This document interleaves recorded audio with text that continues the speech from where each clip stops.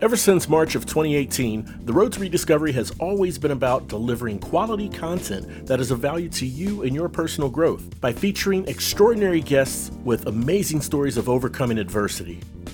And here we are in 2023, still delivering quality content to you.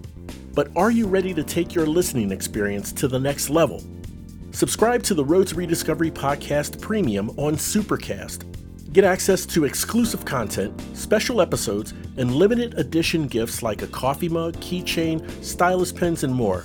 The subscription starts at $5 monthly or $50 for the year. Just visit roadtorediscovery.supercast.com. That's road, the number 2, rediscovery.supercast.com. And as always, thank you for your continued listenership and support.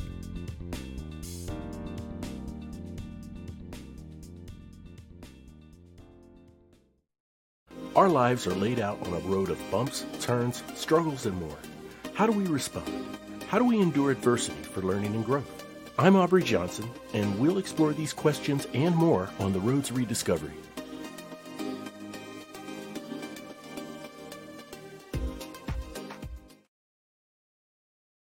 Hello, everyone, and welcome to another great episode of the Road to Rediscovery.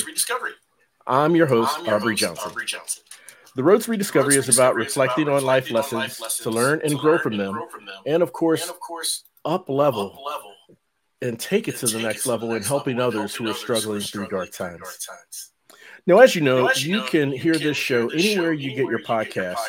If you happen to listen on Apple Podcasts, we invite you to leave a rate and review. Otherwise, let us know how we're doing by shooting us an email at roadtorediscoverypodcast@gmail.com. That's roadtorediscoverypodcast@gmail.com, and we'll even give you a shout out.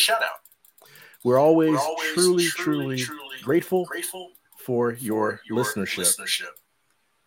Okay, my special guest is an author, a healer, elite success coach, spiritual teacher, and the founder of Awakening Dynamics. He's helped thousands of clients and students worldwide overcome their struggles of HIV, cancer, childhood abuse, poverty, depression, and a lot more. Let's welcome Brent Phillips to the show. Brent, welcome to the show. It's so great to have you here. Oh, I'm excited to be here. This is great. Oh, thank you. We're excited to have you. So, Brent, if we can just start early on, you had a successful career as an MIT-trained engineer. Is that correct? That's correct. Okay. Can you just give us a glimpse into that journey and what happened in that journey that led you to what you're doing today?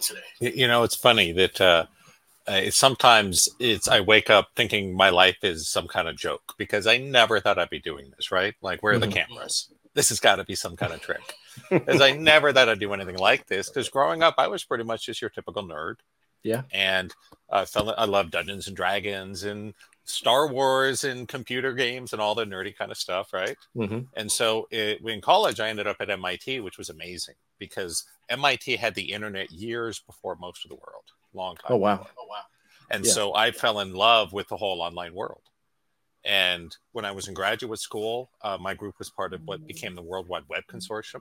Mm-hmm. So I helped to develop some of the foundational software that the whole internet runs on.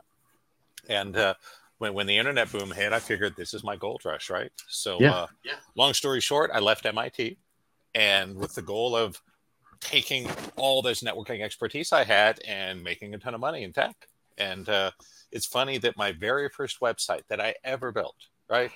Mm-hmm. Right after Brent's homepage.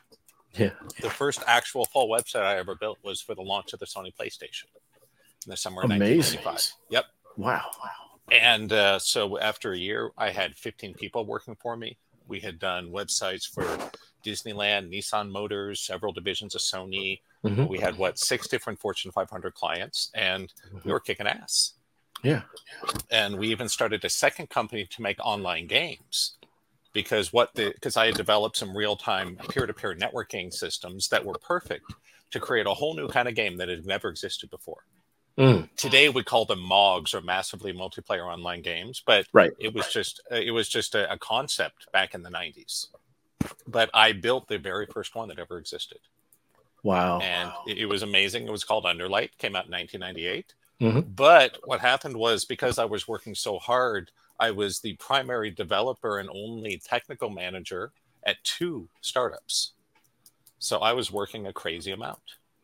And long story short, after a couple of years of 100-hour work weeks, my body started to break. Thanks for listening. To hear the full conversation, please subscribe to our premium channel by visiting roadtorediscovery.com.